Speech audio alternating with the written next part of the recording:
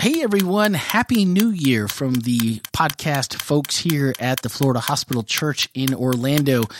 2018 got here really, really quick. Yeah, it sure did. I mean, the fact that episode 83 is on today's plate seems almost not possible, and that we could have possibly been at this for this long already. Yeah.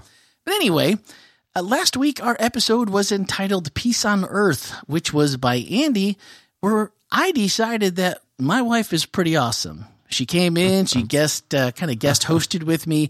And if you have not listened to that message by Andy, it was one that you definitely want to listen to, and the podcast, because Heather brought a different perspective that, you know, it's a little testosterone fueled on a weekly basis here. So we brought in a little female perspective, if you will, to help that go. You can listen or watch both at the mobile app or at the website hospitalchurch.org. I thought about the podcast about Wednesday morning, I think. Well, it was funny because in the craziness of our Christmas, which was, it's actually ending today. We're tearing down a prayer room as soon as I leave here, and it's going to be the conclusion of just an absolutely crazy Christmas. And it just came on me last minute on that Tuesday. I was like, oh, wait a minute. It's podcast day. It's podcast. And Jeff said no one was going to be around this week. Hey, Heather, listen to the message again. You should have called me out of it. I showed up. I just totally didn't think about it. I didn't want to bother anyone this week, last week while everyone was off. But this week, it was passing the torch. And, you know, for the second week in a row, we've said goodbye to a really great series of messages. 2 weeks ago, we said goodbye to Hark the Herald Angels Say, or better known to Andy as the Hark the Herald Angels Say, what?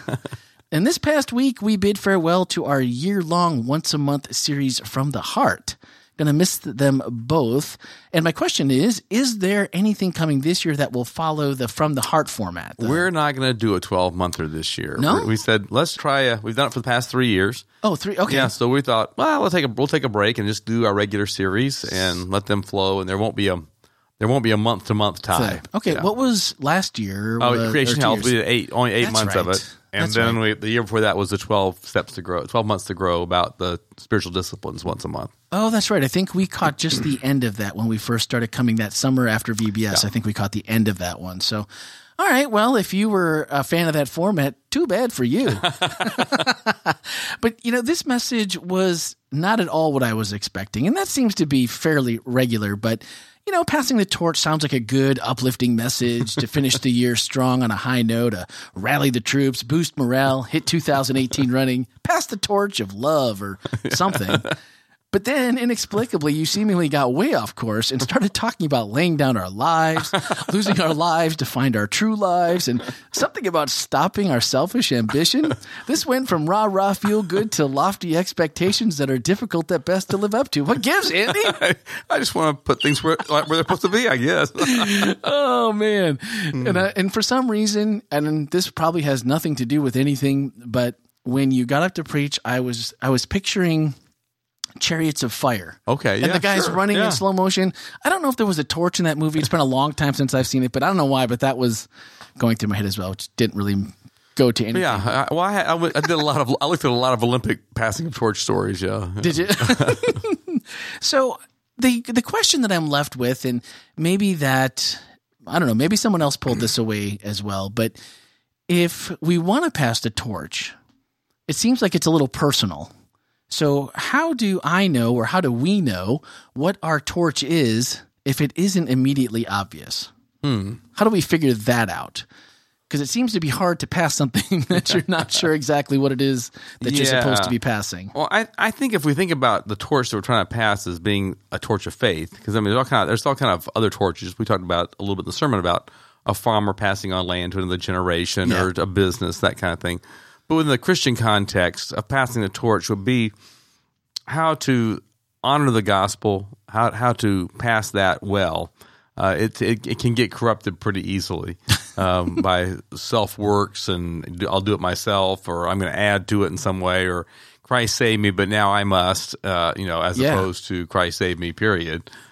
And so I think it's really having that clear concept of salvation, how it works in our lives, and then an ongoing connection with God through some means. Those being as individual as the number of individuals in the world, I guess. Yeah, that's true. But to be able to say this is valuable and something that the next generation will do well to hold on to.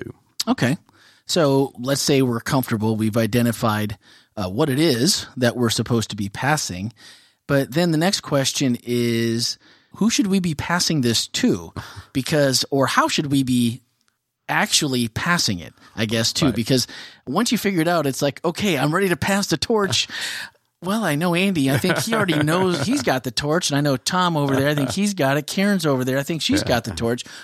How do I find people that I'm supposed to be giving this torch to? Is it that overt, or is this just a lifestyle thing? I think part of it can be that overt, or it may be more subtle. But it's interesting. I was I was challenged, would be a better word, by a member afterwards saying, maybe a sermon about taking the torch would be a good sermon.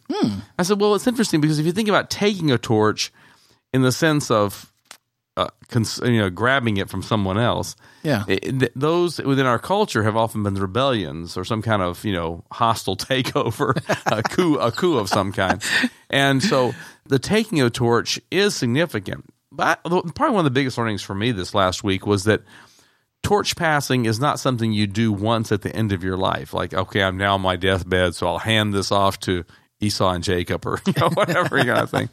That it's really a continual process, because wherever you are, the youngest spiritual Christian person is following Jesus for the very first time, there's somebody behind them.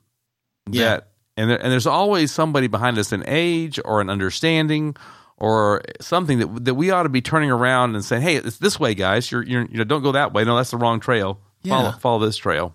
No, I like that and I like the analogy early on of, not waiting till the deathbed where, oh man, Grandpa's really sick. We should really find out about that family tree stuff we've been meaning to ask him about. Or when in fact, if we had done those kinds of things earlier, we probably would get a clearer and more concise picture of that roadmap that they used and how to avoid the troubles that they found, because we're all a little bit, hopefully, sounder of mind as we're a little bit younger, but also that even if some of it's not 100%, if we're giving, like you said, someone that's young, maybe not the best advice is still better than what they don't know. Right. Or that growing with them. Well, it's like a young teacher. Oftentimes they're like, I don't know. How am I going to supposed to teach this stuff? I don't know all this stuff. Yeah. Well, all you got to know is one day ahead of the students. That's all you got to know. Yeah. And so in that sense, it's the same with this passing the torch.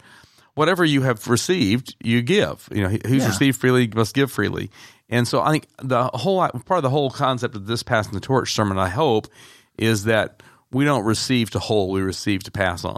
To receive to pass on. So oftentimes in the Christian walk, people will can get sort of stuck. This is all about me and for me. Jesus saves me and I get saved. And isn't that wonderful that he saves me and he loves me? This becomes that inclusive club again. Yeah, a little narcissistic.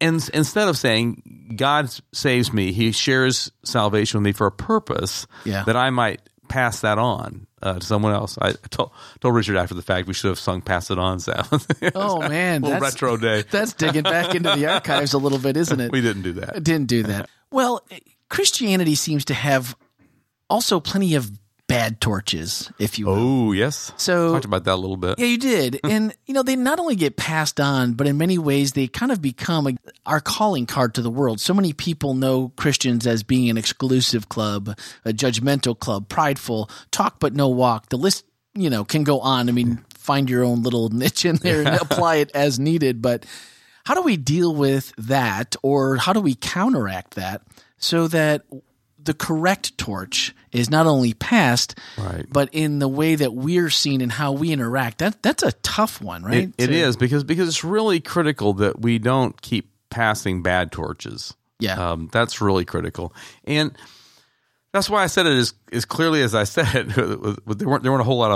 There wasn't much ambiguity around what I was saying, that if that's who you are, if you're basically a hypocritical consuming Christian who wants to be exclusive, don't pass that torch on. Yeah. Let it bury with you. I mean, just take it with you. Just leave it. But how to do that's a great question. How do we avoid? I really believe that one of the best countermeasures for passing on bad torches is a lot more candor.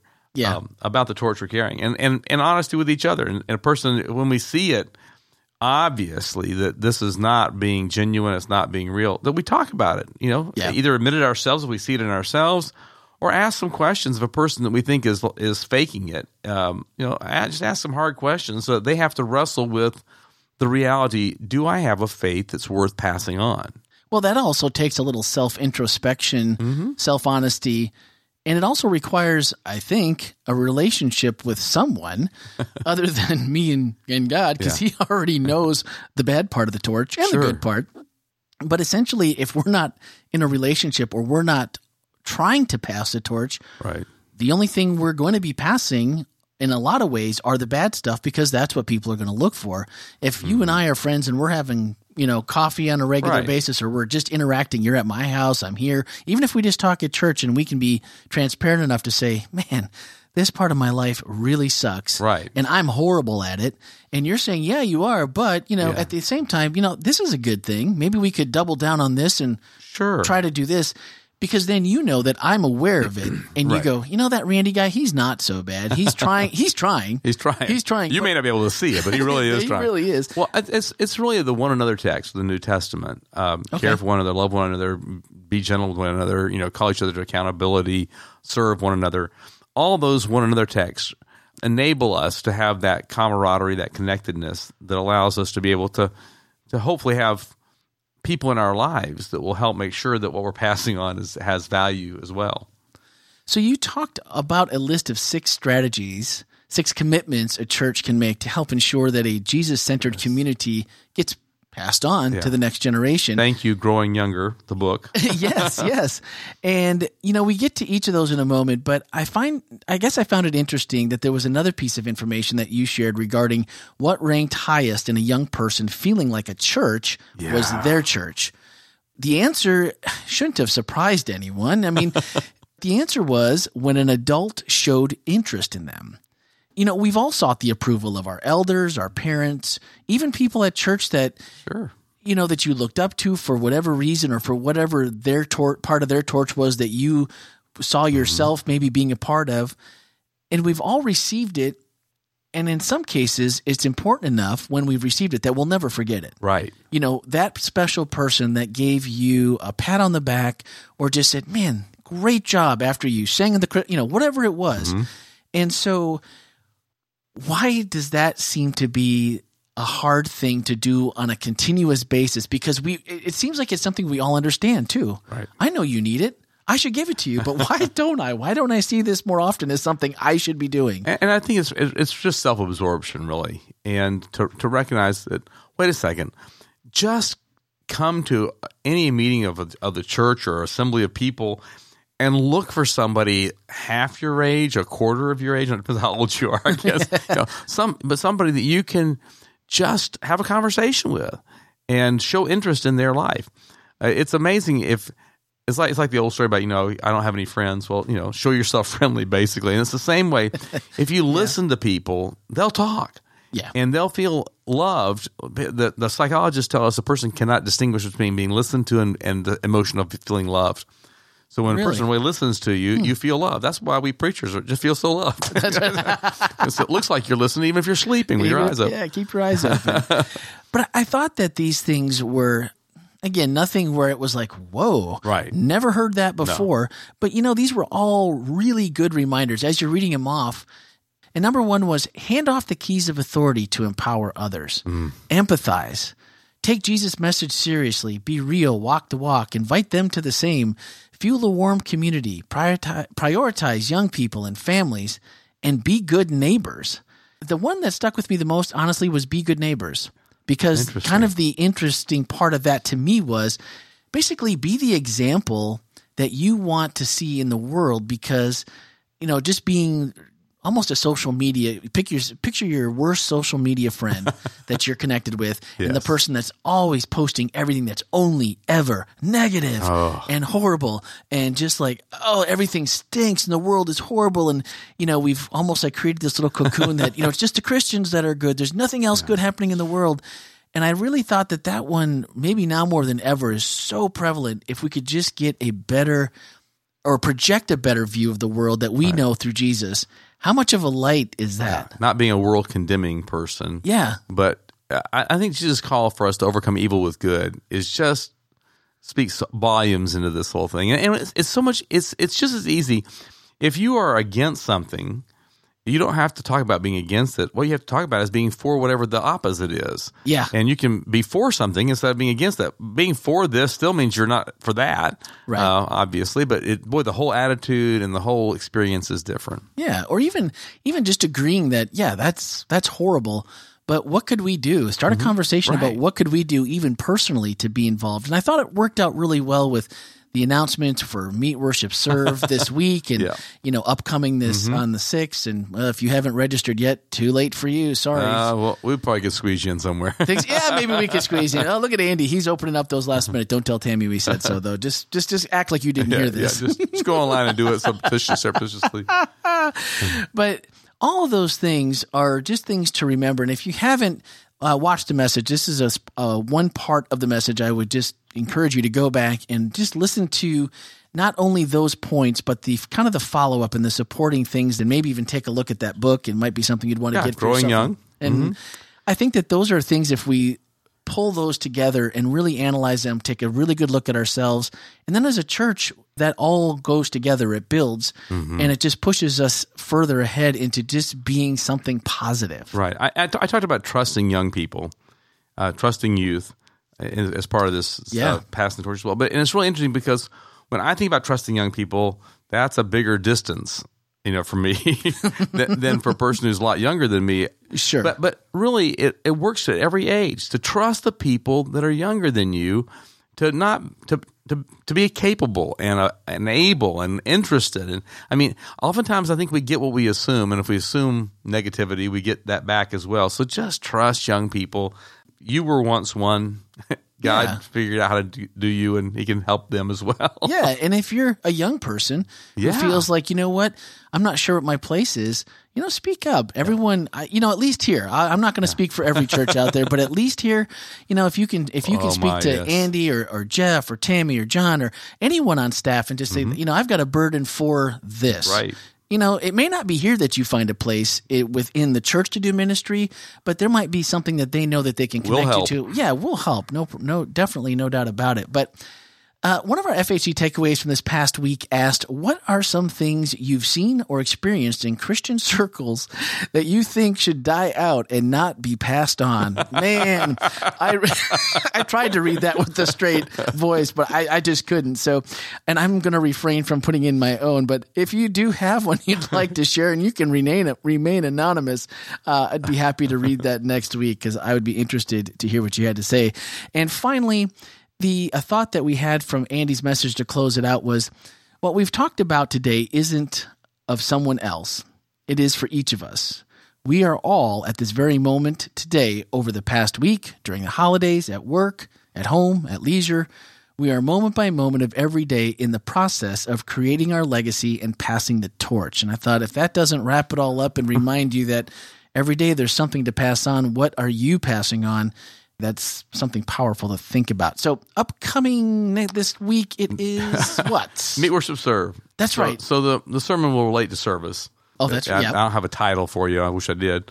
But it'll be the first of our stewardship series, and stewardship service is part of stewardship. So yeah, we'll connect those. We'll connect the dots. Yeah. All right. Well, maybe we can even find someone that has a unique experience this week. Maybe I'll troll the from the service. Oh, that'd be great. Maybe we could find someone that would be willing to sit in the hot seat and answer some questions about their time and what made it special. So, if not, maybe we'll invite Chrissy or Tammy to come. That's true too. Yeah, we can do that too. That'd be great. Look at that. We're just planning on the fly. So you definitely don't want to miss that. So until next Wednesday in episode 84, this is Randy for Andy and Tom saying thanks for joining us, and we'll talk to you then.